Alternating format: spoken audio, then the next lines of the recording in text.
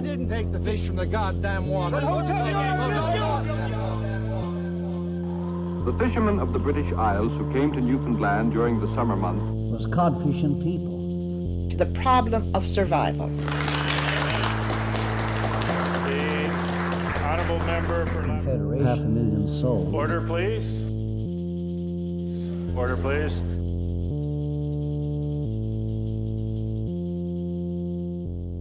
Hello, everybody. I am Drew Brown, Editor-in-Chief of the Newfoundland and Labrador Independent. We are here on the Indie Podcast. It's going to be a really fun episode, and by fun, I mean not necessarily a fun listen at all, because we are talking with Laura Winters and Bridget Clark from the East St. John Status of Women Centre about the relationship between the Safe Harbour Outreach Project, better known as SHOP, and the Royal Newfoundland Constabulary, better known as the RNC, as well as the Survivors of Sexual Violence in the Criminal Justice System report that came out last November. But before we do that, we're going to have some fun with all the terrible news that's happening across this wonderful country that is built on stolen land. And for that, co-host Andy Bullman is going to take the lead.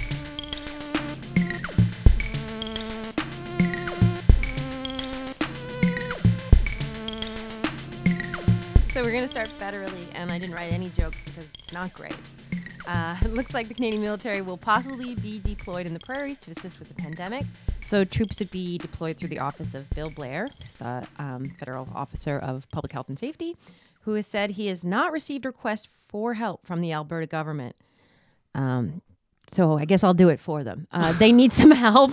I mean, the important thing to know about Alberta is that they can never admit any mistakes ever to the federal government. So, you know, if the federal government decides they need to send in some help to, like, save Alberta from itself, then that's fine. But, you know, Alberta's never, Jason Kenney's not going to ask for, any kind of assistance. He doesn't even really want to do the lockdown, but you guys won't stop going to casinos that they left open, so there's no choice left. So if you're in Alberta and you feel like you do want some help, just send up a flare or an SOS. We'll see it and we'll do what we can. Good luck, Alberta. PEI, meanwhile, returned to a state of lockdown. Gyms are closed, libraries are closed, restaurants available for takeout only, because there's now some community spread. And Prince Edward Island has asked every 20 to 29-year-old to be tested, which is really pissing off my sister, who turns 30 in a week. It's her fourth COVID-19 swab. Well, as soon as you turn 30, COVID magically stops affecting you. So that's terrible. Good luck, PEI. It's basically a cruise ship. So didn't play out well for them. So knock on wood. Trudeau announced that some Canadians will begin receiving the vaccine next week. Priorities are residents and staff of senior care facilities, adults 70 and older, healthcare workers, and adults in Indigenous communities who are particularly at risk of sort of massive amount of spread. So that's who's getting the vaccine first. That's pretty good. Okay, so provincially, Nalcor bonuses. Sometimes when the fruit hangs low, you have to pick it. Good Freudian slip. Thank you. Nalcor Stan Marshall received a bonus of it's a hilarious number, $315,000. Well, it's sometimes you just got to pay yourself basically your same salary and bonuses, even though you haven't fucking accomplished anything in a year. Drew, that moat's not going to build itself. Man, I'll be lucky if I get like $50 like as a bonus. Would you guys think of Stan Marshall's kids? Goddammit. I mean, honestly, in the whole Nalcor bonus thing, I'm less agitated about Stan Marshall, who, of course, has a very unfortunate job trying to get this shit sorted out. I'm significantly more pissed off about Gilbert Bennett and Paul Harrington getting massive bonuses after being named in the fucking Muskrat Falls inquiry as contributors to the fact that Muskrat Falls is a fucking train wreck. So I don't have those numbers in front of me, but I think they got bonuses of $70,000. Yeah, I don't know about Harrington, but Gilbert definitely was $70,000, which is just a stupid amount of money. It feels like they're just printing their own money. I'm like, there's not that money here. Yeah, I mean, getting it. Yeah, it's, the rest of us are fighting over pocket change, but Nalcor's just printing, the money printer's going burr. And it's just their excuse obviously is that, like they have to pay out these big bonuses to like incentivize people to do the best possible job, or else they're going to be lost to like the private sector, who will definitely want to pay these guys a lot of money to fuck other stuff up, I guess. But like, it's just like, who do they think we are? Honestly, like, how fucking dare you, Nalcor? I can't even bring myself to get mad about this anymore because I'm just fucking spent and done. See, you were ready to do it today. You're fine. Dr. Janice, of course, and local COVID-19 briefings, has said that Christmas parties and gatherings and COVID-19 could be a perfect storm. So they've begun to announce sort of Christmas rules. And meanwhile, Dr. Hagee spent the evening at a Liberal fundraiser at Ballyhaley Golf Course. So that almost seemed to send two messages. Please respect the rules, and the rules don't apply to us. The two. I mean, I heard it was, I'm just trying to figure out what kind of party it was. I feel like, do you think there's mistletoe? Do you think there was mistletoe? Did they play spin the bottle? If it's closed mouth kissing, it's fine, right? I mean, they did say all health procedures were being followed. Right. Okay. I mean, the $250 per plate would buy a lot of PPE, so I imagine they were probably well covered. Right. Of course. Okay. I mean, yeah. And I don't really know if spin the bottle's a Liberal thing. They're more like 7 minutes in heaven. Kind of. 7 minutes in heaven, cash for access. Yeah. Were there body shots, Dr. Hagee? And that's what's going on provincially. And municipally, lots happening. The budget was released recently. There's so much to unpack with the budget that I think we're almost better off discussing that in its own episode. The budget should definitely be its own episode. In fact, as soon as I leave this current recording session, I have to go back to the incredible indie home office and edit a Jess Potter's dispatch from the budget the other day. So it's going to be great. It looks, I mean, the report looks good, but the budget looks terrible. It's great. Everybody... It seems like there was nothing in it to really satisfy anybody, which is the perfect kind of municipal budget that we all know and love. Great. And so that's what's happening in the city. A terrible budget. That's your roundup.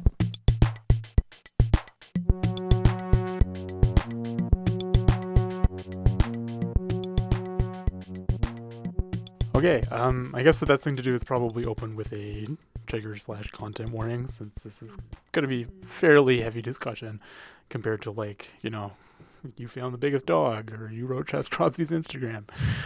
Yeah, I just want to give a content warning. We are discussing, sexual and gender-based violence in today's episode, so it's going to be some pretty heavy content, so please take care of yourself.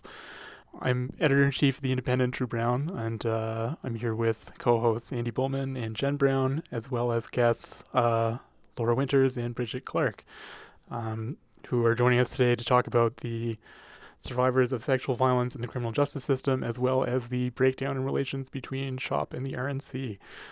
Thank you for joining us today. Really appreciate it.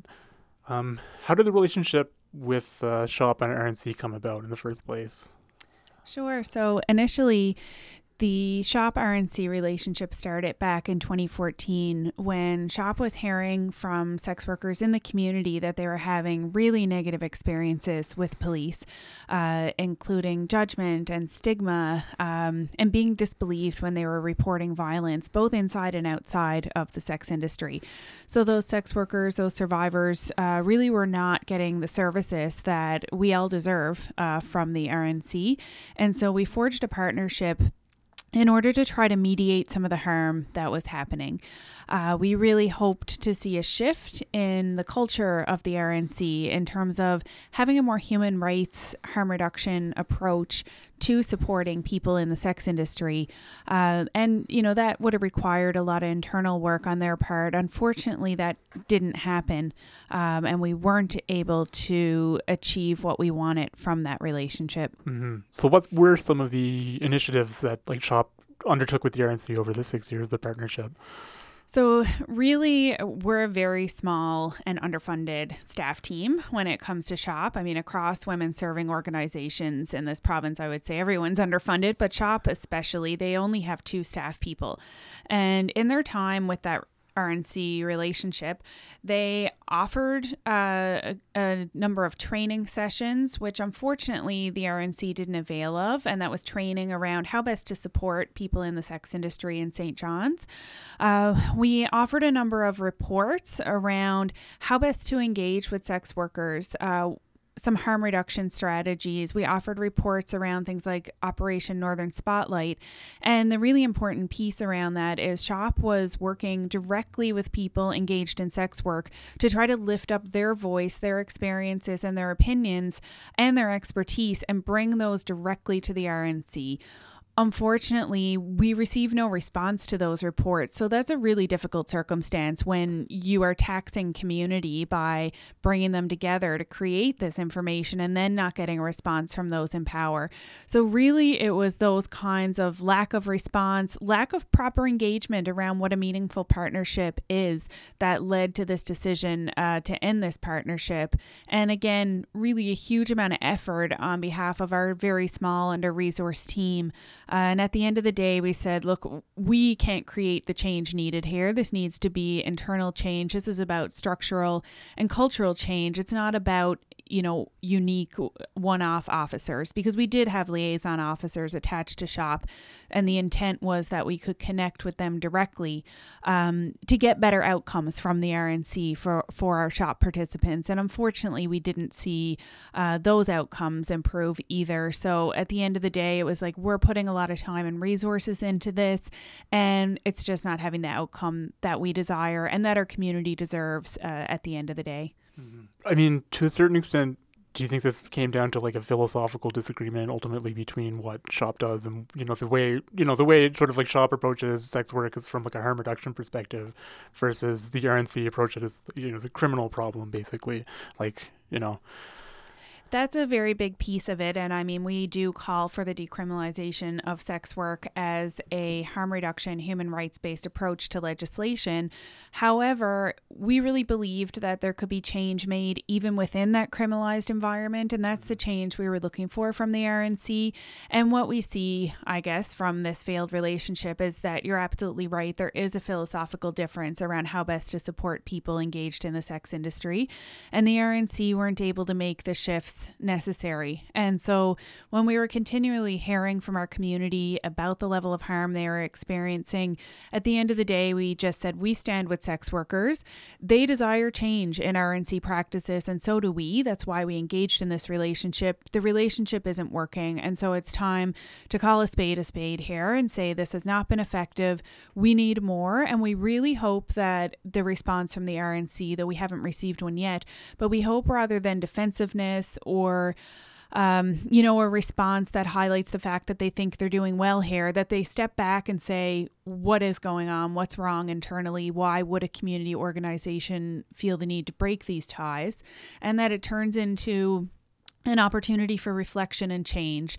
So I guess the decision at the end of the day was about standing with sex workers, and it's about accountability. The RNC is accountable to all of us, and I think they're especially accountable to the most stigmatized, marginalized folks among us, who I would say are the population of sex workers in St. John's because of the criminalized nature of their work, as you mentioned. I guess before we move on, what are some of the specific changes that SHOP would need in order to have a more sort of productive relationship with the RNC? Although I guess it's it's more so what does the RNC need to do to have a more productive relationship? I think first and foremost, in terms of accountability, there needs to be recognition that there's a problem here and that what they're doing is not serving people well in terms of people who are engaged in sex work and their needs when reporting to police. I think we're hearing again about really negative responses from police towards that community, and the community of sex workers is not alone. So they're not the only folks who are having issue with the police and with the criminal justice system. We also recently published a report around survivors of sexual violence and the gaps in the criminal justice system, and certainly police response has also not been appropriate to that population. And of course, lots of sex workers are also survivors. There's lots of violence experienced inside and out of the industry. But I think the report we recently published compiled with the issues around SHOP, points to a real cultural and structural issue within RNC in terms of their inability to properly serve people who are survivors and people who are marginalized.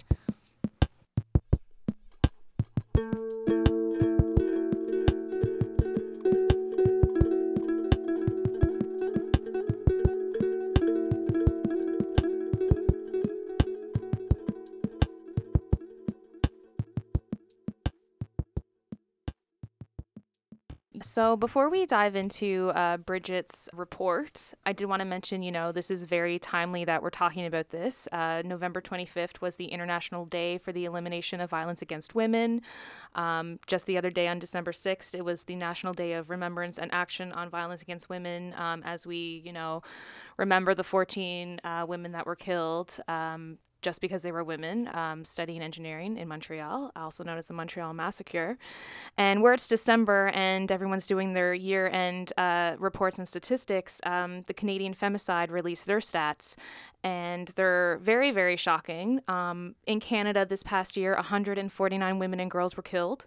25% of those women and girls were Indigenous. And the other stat that came out was 1 of 4 women killed dies at the hands of a male partner. So again, we are talking about some heavy, disturbing content here, but it's very, very important to discuss.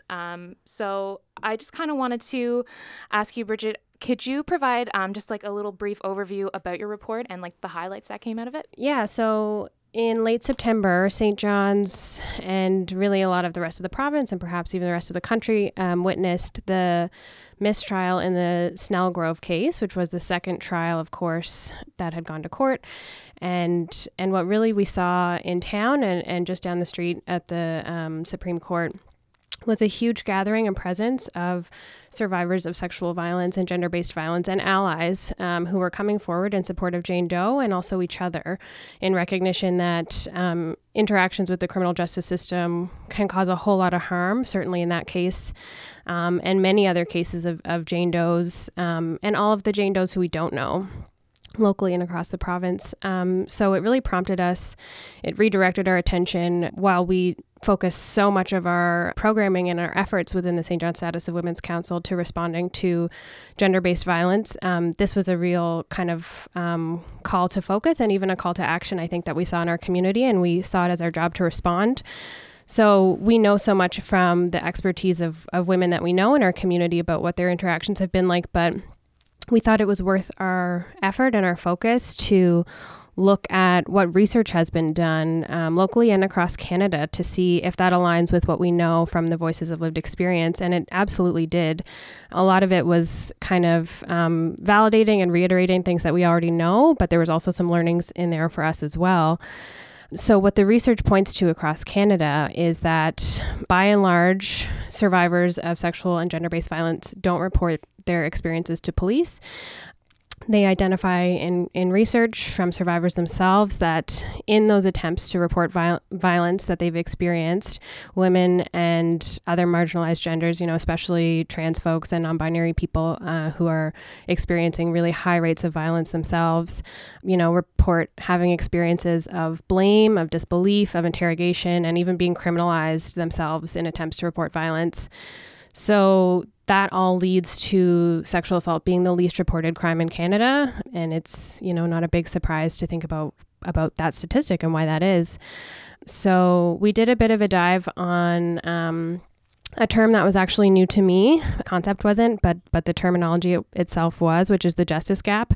And that was a big part of kind of centering the report around experiences from survivors themselves. So the justice gap speaks to the fact that the vast majority of survivors of sexual violence are in fact marginalized, from experiencing homelessness, living in poverty, being Indigenous or women of color, being sex workers, living with disabilities or mental health or addictions issues, and that actually has a really strong correlation with a lack of access to the justice system. So that means either an inability or not enough safety to be able to report those experiences, or if they do, those people have a higher rate of their cases being deemed unfounded by police in Canada.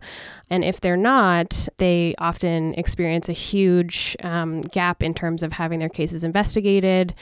If they wanted to press charges, there's a huge series of gaps in terms of people who are actually most likely to experience violence and their inability to access safely the criminal justice system. So from that, we kind of looked at the gaps or deficiencies in reform work that's happening in the criminal justice system, because that's so often the response when we see these issues is, okay, what's got to change? What new legislation or what new models can we apply here? And what we really found was that, while a lot of these reform initiatives were really well intended, the evidence and the research shows that they really just don't have the kind of widespread systemic change that survivors really need and deserve, and that many of us are calling for as advocates and allies. But instead, even if, like I said, with really well-intended design, there's just not the kind of measurable outcomes that we're looking for. So, for example, the recent bill that passed its second reading in Parliament, Bill C-337, which is an act to amend the Judges Act, I believe. I could have that title wrong. That was one of my questions. If you could, what is this Bill C-337? Where did it come from? What does it mean? This is a good step. If you could just break that down, for those of us who don't have the, political science background or the, gender studies lens, Yeah, so that was certainly a piece of learning for myself in this kind of process and in the review. And I actually was urged to reach out to a couple of folks who are experts in the legal field. And it was kind of reaffirming, I think, for myself and many of us that people who are experts in law were very unsure about some of the details themselves and where it originated from, which kind of really speaks to sometimes the complexity and just, shagging around trying to figure it out. And so it was a bill that was originally first brought forward a couple of years ago. And more recently, when it was brought forward the first time, it died due to lack of popularity. So it died in the Senate, and it was recently brought forward as a government bill, compared to the first time when it was a private act or a private amendment to an act, I should say. And when it was brought forward as a government bill, it was incredibly popular. And what it's aimed at making mandatory is sensitivity training around sexual violence and trauma for federal judges in Canada. And one of the things that we reference in the report is a really fantastic summary and critique, which was produced by Heidi Illingworth with the Federal Ombudsman for Victims of Crime. That was produced in 2019. So I encourage anyone who's curious to Google that, because it's really easy to find online, and I learned a lot from it myself. So she pointed to a couple of really important flaws in the act itself, which is that it's mandated at federal judges. And what we know about sexual assault cases is that they're predominantly heard by provincial judges. So that's kind of a bit of a miss there. And it's also, my understanding is that it's only for new judges. So judges who are currently sitting won't actually have that mandated. And then the other thing comes down to is the content of the training itself. It leaves a lot to the imagination about where the training will come from, who will develop it, what the focus is. Will it be inclusive, of gender, diverse genders' experiences? Will it be culturally adequate for, as you say, the majority of sexual violence survivors who are Indigenous? It leaves a lot up to question. And again, it points back to what I mentioned earlier about mandated training and those kind of models often just don't result in the kind of widespread change that we really need. What we know about kind of one-off training sessions, especially when they're forced, is that it doesn't always involve a really serious buy-in or commitment that really requires ongoing internal long-term work for the kind of participants who hold a lot of power in the criminal justice system, like judges, like police. Okay, yeah. And just to backtrack a little bit to reporting, the vast majority of survivors who report sexual violence find their experiences throughout all levels of the criminal justice system to be harmful and unjust, as you mentioned. And many indicate that if they were more informed about what reporting would look like, they would not have pursued it. This is shocking, but could you elaborate on the different steps someone would have to go through? I know that the report mentioned that the interaction with the police officer is very fundamental. Yeah, so that's a really important point. The idea of reporting violence is not as simple as it might sound if you haven't been through it yourself or supported someone who has. It's really stepping into a really tough and arduous process, which is not designed to be super supportive or trauma-informed itself. So what it means is reporting of an incident to police, which is what you say. So they are the first person of contact or the first line of contact for many folks, unless you have a designated, community support person or access community services like, the Newfoundland and Labrador Sexual Assault Crisis and Prevention Center. If you access a volunteer through their line or someone through the Journey Project, without these kind of designated support people, the police are the first person of contact if you're attempting to report violence. And all of the research in Canada shows that initial point of contact is the most important kind of factor in how survivors experience the criminal justice system, because it is the first point of contact. So there's many steps involved. Reporting something can actually take quite a long time and involve multiple meetings and interviews and, different participants and different players, and sometimes offering up your personal belongings. Sometimes it can involve interactions with the healthcare system as well. But it's really kind of stepping into what can be a really difficult process for a lot of people if they choose to do so.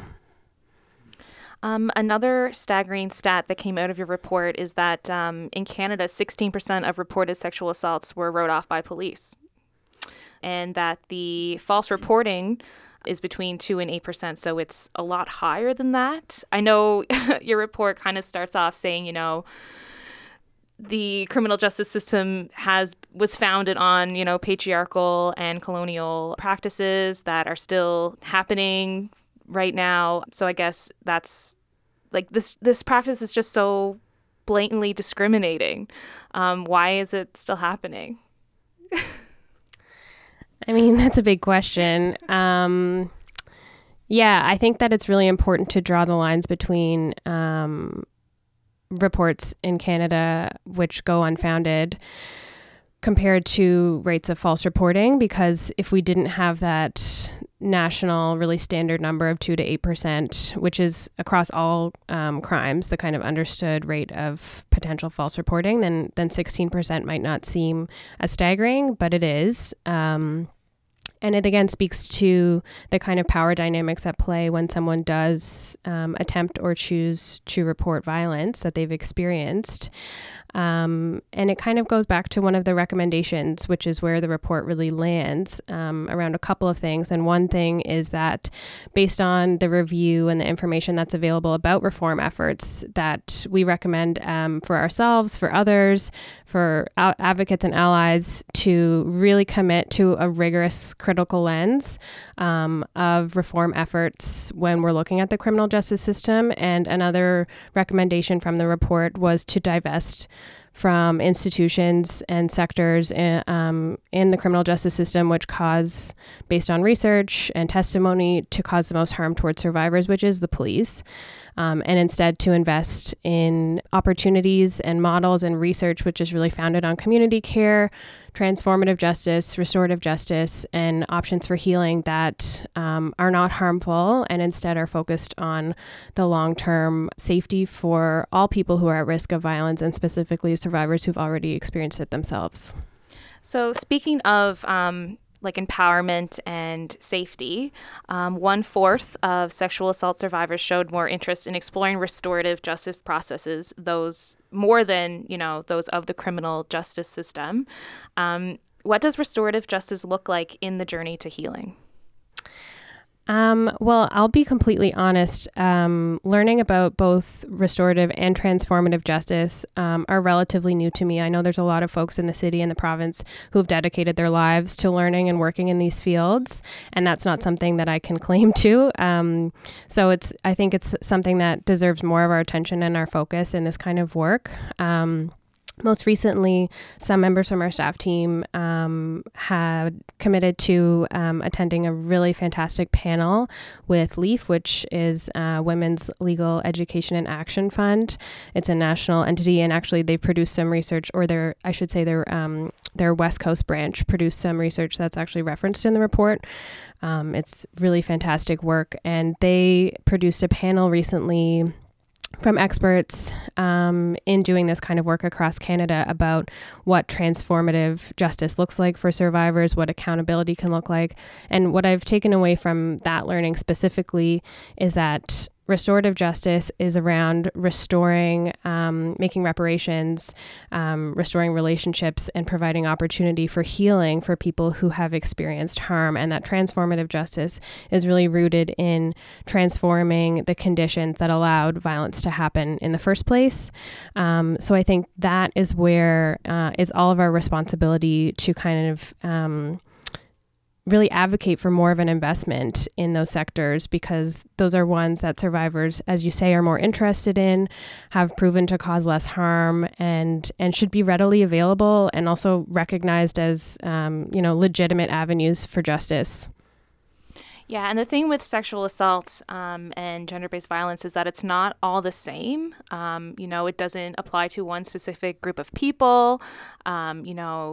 It's across all cultures, ages, socioeconomic statuses. So I guess healing can look different for different people for different reasons. But yeah, I think I'm going to segue back to Drew. But before I do that, I did want to mention that I think it was on November 25th. Laura, you sat on that panel that the NDP put off. And that was on justice reform, I believe. And, you had some really good points made. I watched it live on Facebook. I loved the comment that you made, like, we don't need another proclamation. We don't need another building lit up. Like, what are some good action items that we can just start doing now to try and make things better? Thanks for that. Yeah, and it's not that those things aren't meaningful, but certainly we're not going to flag raise our way out of this. They're not the solutions. Those are, pieces of symbolism that are important to some members of the community. But what we really need is a fulsome response from government. So our organization is calling for a task force on gender-based violence. And I want to be really clear about what task force means, because there's a lot of tables and committees and meetings. And I would go as far to say that the community sector is meetinged out when it comes to government. And what we don't need is another consultation. We know what the problem is. Survivors and sex workers and Indigenous women have been telling us for decades what the problem is. Our organization has been in existence since 1972 and been dealing, unfortunately, with these issues since then. So we don't need more consultation or more roundtables. We need action. We need a budget dedicated to this. We need the province to essentially step up and say, this issue of gender-based violence is as important as, for example, the issue of health in this province, and take the same type of action that they have around that in the creation of the Health Accord, which has a budget and staffing, has actionable goals and tangible outcomes attached to it. And we really need premier and ministerial level accountability around these issues. So that's what we're looking for. We haven't seen it. I have sent letters of request to both the Premier as well as the ministers responsible for the status of women and justice to start the conversations around that. We haven't received a response. And I think it's important that we also recognize these are not women's issues. These are everybody's issues. It's about the health and well-being of our society. And also want to acknowledge that survivors and sex workers and women and people of marginalized gender have been keeping each other safe forever. So the community care that Bridget was talking about happens in those communities, and we need to recognize that. There's a lot of talk about the resiliency of survivors. Oh, they're so resilient. They can get through this and heal. But we need to stop talking about resiliency and talk about resistance, because survivors want change. Sex workers want change. And those of us who have any ability to advocate to make that happen need to be advocating for that change. So it's wonderful. Survivors are strong, but they're also out there saying this is not good enough. And so that's, I think, the position we're in at the end of the day, where this isn't good enough and we need some very different response from our government than what's happened in the past. We're still in many ways unpacking a legacy of ongoing violence that sort of surrounds all of us. I don't know if it was in this report or another one that I saw elsewhere, but something like 54% of women in the province have dealt with domestic violence or something. Is that? Yeah, that was a stat from our domestic violence at work research that said 54% of people that responded to that survey experienced domestic violence. And that's relevant in comparison to a stat for similar research across Canada that's used almost the exact same methodology, same questions. And so they are comparable, that said 34% of folks that responded in a pan-Canadian study experienced domestic violence. So quite a bit higher here in this province. Yeah. So I think we do have a unique legacy, even within a Canadian context, of violence. And I think you're really right in what you're saying, that this is not just violence doesn't just live in our institutions. And that's why we all need to be doing the work, to be reflexive and be looking at how we treat others in our lives and what our relationships look like within our organization. I mean, the feminist movement is not devoid of violence. There has been people hurt within the feminist movement throughout its history. And so we are always trying to be responsive in our organization and level the hierarchies and understand how we can take our practices and our beliefs around anti-racism and to, be constantly doing that work. Because if we're not having the conversations internally, then we're not, properly serving our community. So I think we all need to be reflexive, and it can't just be critique of the system. We got to be doing our own internal critique as well, both as an organization and individuals. And that's something we take really seriously in our organization. Mm-hmm. Thank you both very much for coming in and speaking to us about this. This is it's pretty important stuff, I think. Not just in terms of criminal justice reform, but yeah, I mean, I think as a society, I think we definitely need to have a sort of a frank reckoning with the legacy and pervasiveness of violence everywhere around us. Thank you. And we want to say at the Status of Women Council and Women's Centre, we try to carve out spaces to have those conversations safely. And particularly if you're listening and have experienced gender-based violence, sexual violence, domestic violence, our organization is there for you. We provide those supports and services to anyone in the St. John's area who identifies as a woman or who is non-binary. Our center is there for you. We're open 8:30 to 4:30 Monday to Friday and located at 170 Cashin Avenue. And please do connect with us. We'd love to hear from you, and we love just the community that we are so very privileged to serve. Yeah, thank you everyone for having us.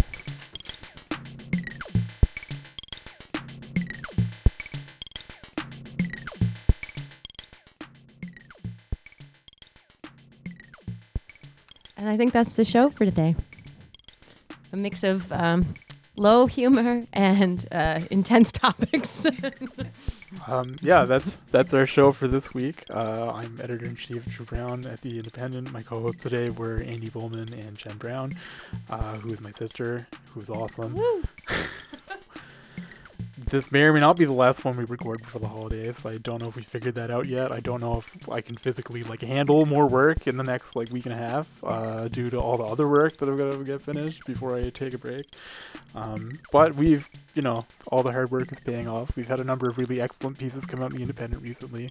Yesterday we published Heidi Jane's second investigation into the food system in the province, specifically focused on food banks and actually how they're a perfect window into how much this government like does not give a fuck about poor people, and basically just lets large corporations lobby the shit out of them to control all the laws and pay poverty wages. So it's super cool. It's a really fun, joyous, gentle read that will absolutely not make you want to have a riot. Not that I would encourage anybody to riot. I'm just saying you may feel that way.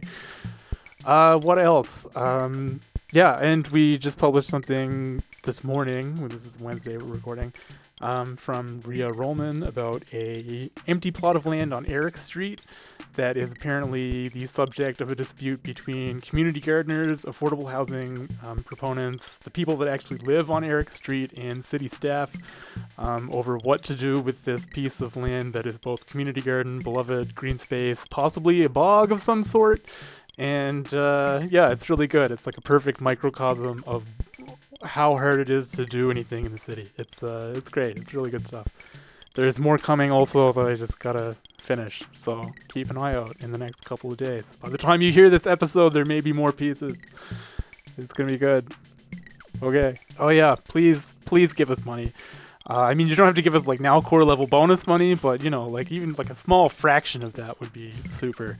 I can guarantee you we will cost the province fewer billions of dollars in disastrous outcomes if you donate your money. So it was more of a note of desperation in this week's plea than other weeks. You know, I just listen. I've published like 16,000 words in the last 2 days. I fucking need some money, man. Please cut me some fucking slack. Yes.